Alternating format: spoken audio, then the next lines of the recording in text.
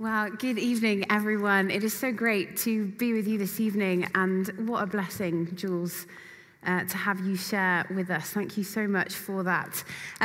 I, along with my husband, Owen, work amongst the postgrad community here in the church, and as Mark said, tonight for this Jesus session, we are exploring together Jesus, the one who defeats death. Jesus, the risen one. We're going to be thinking about the resurrection, about heaven, about the new creation. I said to our son, who's 6, that this was our topic for this evening. And he kind of looked at me a bit puzzled, and he said, "Why not Christmas? It's the 1st of December. And I thought, okay, fair point. This does all seem rather sort of Easter-focused. But then I sort of spotted a moment, for a classic mum kids bedtime mini sermon, and was going to say, kids, actually tonight's topic, it's so about Christmas, because the reason that Jesus came is to bring us hope and eternal life, and our son, I think, can spot these mum kids bedtime mini sermon moments coming a mile off, and that was not what he was after. So literally I made it about 3 words and he turned his back on me and just walked off. Hopefully we'll stick together a little longer this evening, because actually Jesus, the risen one, the one who is risen today, Jesus, the risen one, the resurrection hope that we have, it is central to all that we have and know and are as followers of Jesus. The hope that we have in the risen Jesus, this is the very hope that we want to share with people as we invite them into the carol services that we've got coming up in the coming days. This hope of Jesus, the God who defeats death, the risen one, this is the hope that we long to share with a world that perhaps right now is particularly weary, with a world that is particularly lost, with a world that is hurting, with a world that is uncertain about the future. Paul gets the magnitude of this topic that we're focusing on this evening when he says in 1 Corinthians 15, if Christ has not been raised, then our preaching is in vain, and so is our faith. And C.S. Lewis echoes that when he says of the resurrection, if the thing happened, it was the central event in the history of the world.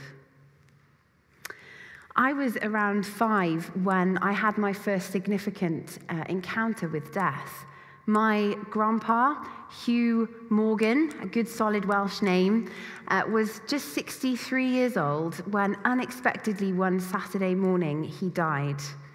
I was only 5, but we were quite a close family, so I had by that point spent many times a moment sat on his lap, hearing him read me stories or sing songs, or being allowed to steal sweets from his secret sweet stash that he had. I can clearly remember swimming in the sea with him in Southend in Essex. I can remember his love of rugby. I can remember his passionate Welsh accent from the pulpit. He was a preacher and a pastor. I can remember his gentleness. People speak a lot about him as a really gentle and godly man. And I can remember how not long before he died, he bought sort of a video camera, one of those old-fashioned now camcorders, so that he could record these family moments. And so over the years, because I've watched lots of these videos, I could imitate for you right now the very intonation with which, in his Welsh, gentle yet commanding tone, he used to say my name. And when he died, my school teacher, who was a Christian, Miss Knowles, gave me this book. Yes, I have still got it. I'm really sorry to the school librarian. I reckon it's clocked up quite a fee by now. But this book is all about a girl whose grandfather dies. And it was really significant for me, not only in journeying through this first significant loss, but also in my own faith with Jesus. At the end of this book is a prayer that says, and it's written in sort of kids' handwriting, "Dear God, thank you for Grandpa, and please look after him. I'm glad you made heaven so that we don't have to be so sad. Grandma says that you have room for everyone who believes in you. Dear God, I believe in you. And I was given that book by Miss Knowles, and I must have prayed that prayer 100 times. The words became mine.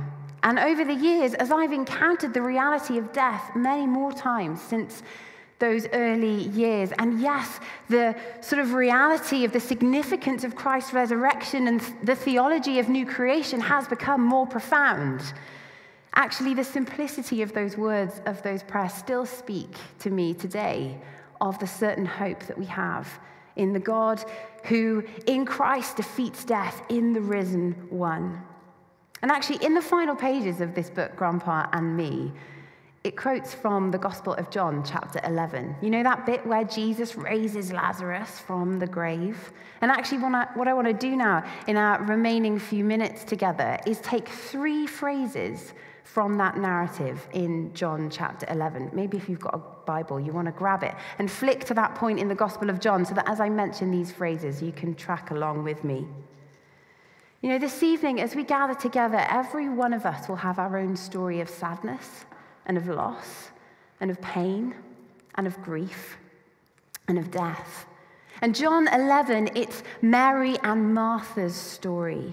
Their brother, verse 1, Lazarus is ill, but then by verse 14, we read that he has died. And it's after his death that Jesus finally arrives to his friends, Mary and Martha. And we read in verse 33 that he sees Mary weeping, and he sees the others weeping, and he is deeply moved and troubled in his spirit. And verse 34, he says, "Where have you laid him? Where is Lazarus?" And they say, "Come and see." And then here's our first phrase, verse 35, Jesus wept. Jesus wept. You see, death is the great enemy. Death is the great enemy, and the pain of it, the loss of it, the grief of it, the reality of it is captured here as Jesus weeps. Have you ever wondered what is going on in this verse? You know, surely Jesus knew that he was about to raise Lazarus from the grave. And surely Jesus knew, and he just told the disciples many times, that he would be crucified and he would be raised. And in that moment of his own resurrection would usher in a new dawn of new creation, hope, and eternal life. And he knows all of that, and yet he cries. He weeps. You know, why is it that Jesus here weeps and cries? Well, I think in this moment, Jesus is expressing the full reality that this is not how it was supposed to be. Death is not how it was supposed to be. And in this moment, as he weeps at the tomb of his friend, he is, and actually the original word here in Greek is like this guttural tone that comes out of Jesus. Maybe it's a sound that you have made in the face of death, or you have heard someone make this sort of guttural groaning and sadness, expressing the loss and the sadness and the mourning of all those before Jesus and all those who after Jesus would stand in the face of death as they mourn the loss of those they love. You see, death is a universal experience, isn't it? And it's a universal fear.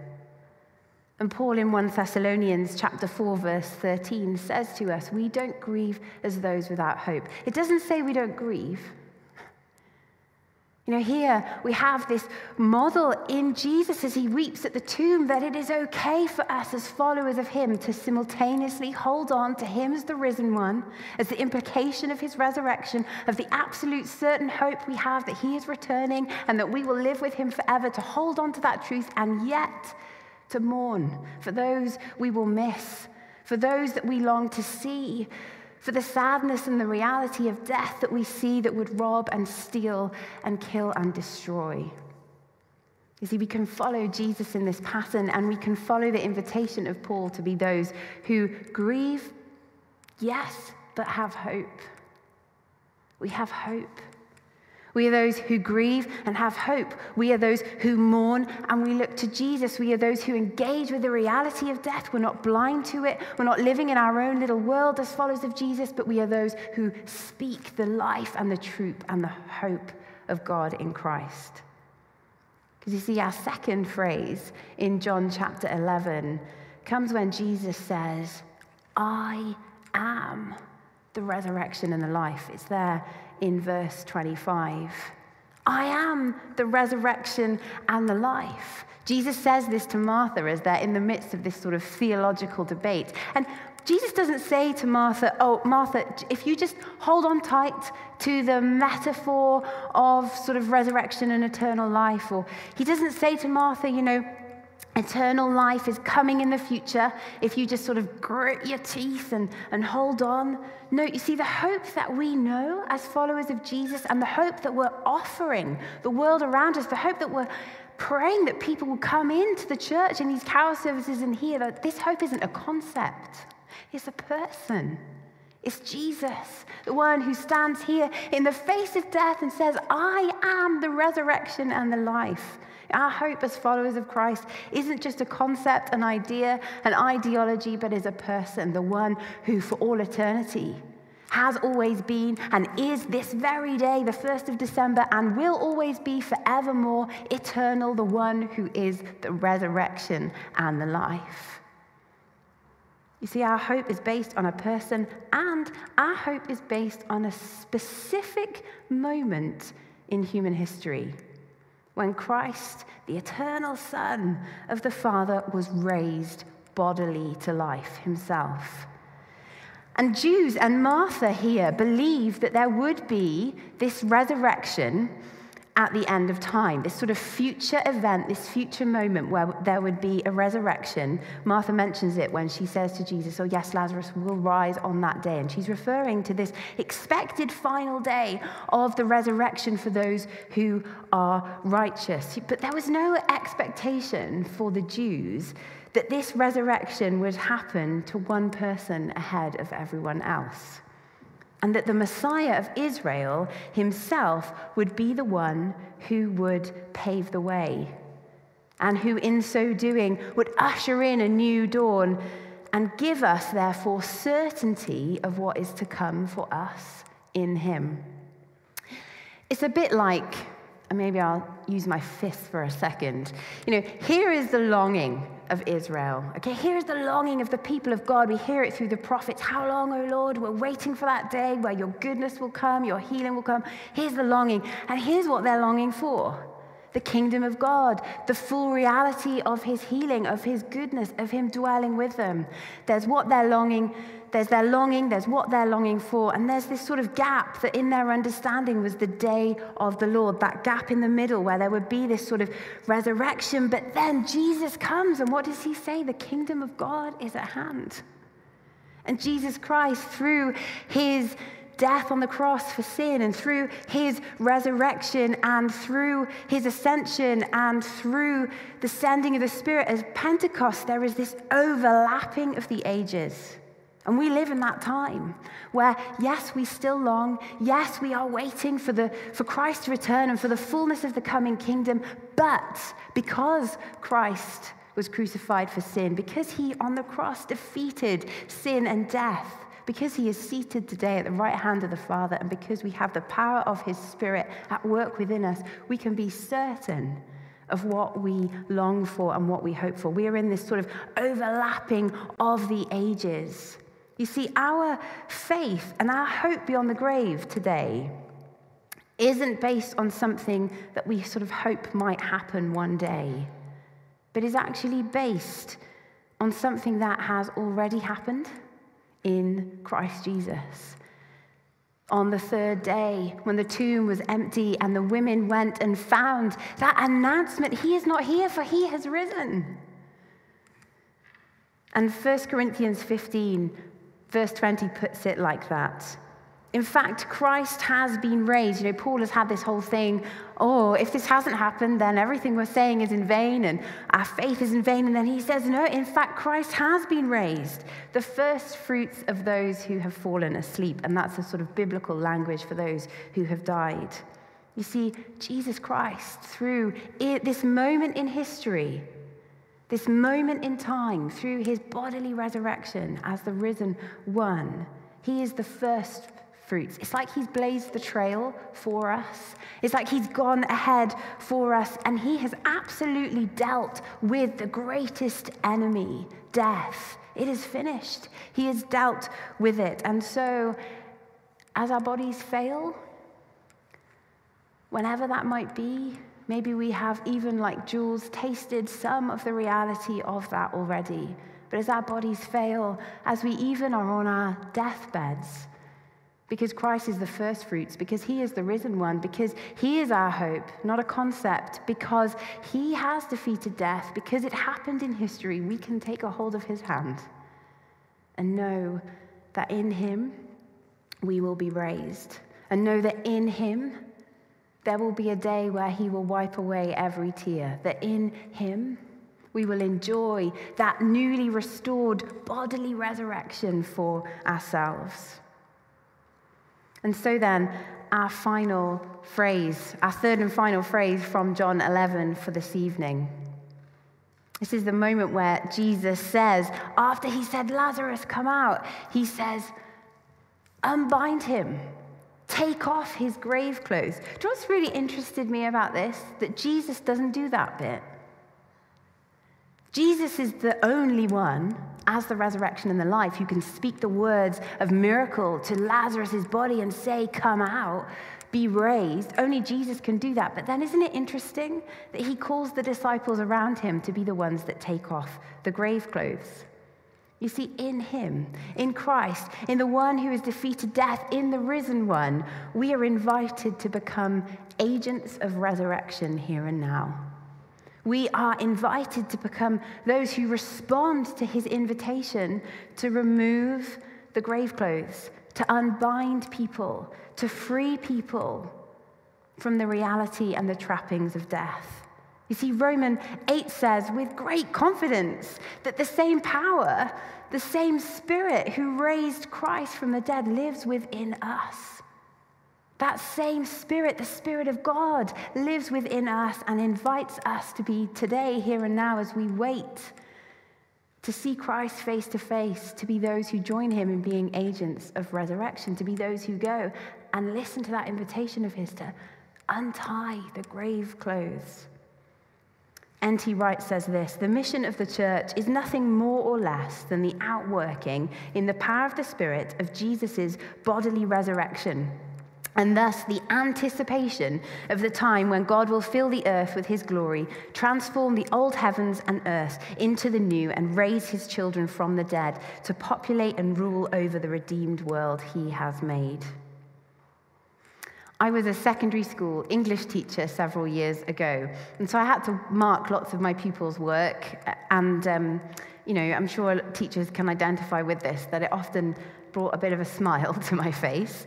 And there was this one pupil, Mark. I won't tell you his surname as well, because that's not very fair. But he was a budding scientist. And there was this GCSE or O-level task in English where you'd have to take a sort of non-fiction article or newspaper, and you'd have to do a précis task. You'd have to summarize what it said and get the facts right. Mark, he was brilliant at this. Every time, tick, tick, tick, full marks, excellent, short, sharp sentences, to the point, no faff, get the facts right, get full marks for the précis. He was great. But then, when it came to his creative writing, this is sort of what it used to say. It was December 1st. The decorations were up. The lights were on. I ate a mince pie. Time and time again, as I was marking his work, I would find myself writing the same thing. Mark, don't put the full stop too soon.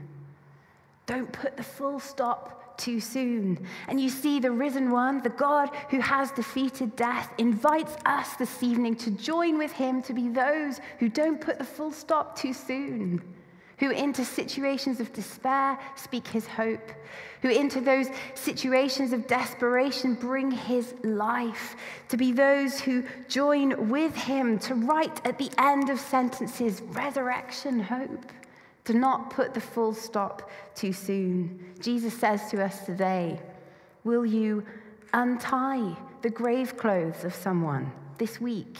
In the trappings of death, who will you speak my life to? Who will you bring my hope to? Who will you offer me as the only way to life eternal to this week? Who will you lead into freedom?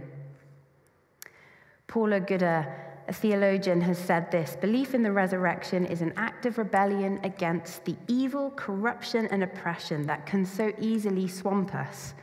Believing in the resurrection can be a refusal to accept the world as it is, that it can never change, and that we must accept it simply as it is. And so I wonder, this coming week, this coming month, in 2022, where will you finish off the sentence with resurrection? What situations, what people, what context is the risen one, the one who has defeated death, invited you to be the person who unties the grave clothes, to speak his words of resurrection, hope, and truth and life, to bring hope into despair, to bring joy into places of sorrow? Because we are the ones who can echo with Job in the Old Testament, who knew such suffering. I know my Redeemer lives, and at the end he will stand upon the earth. I'm so excited for that day. So excited for that day, and so excited to see again Grandpa Hugh Morgan. And I know my Redeemer lives.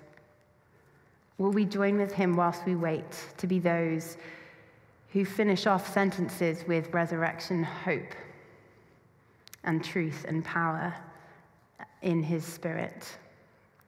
Amen.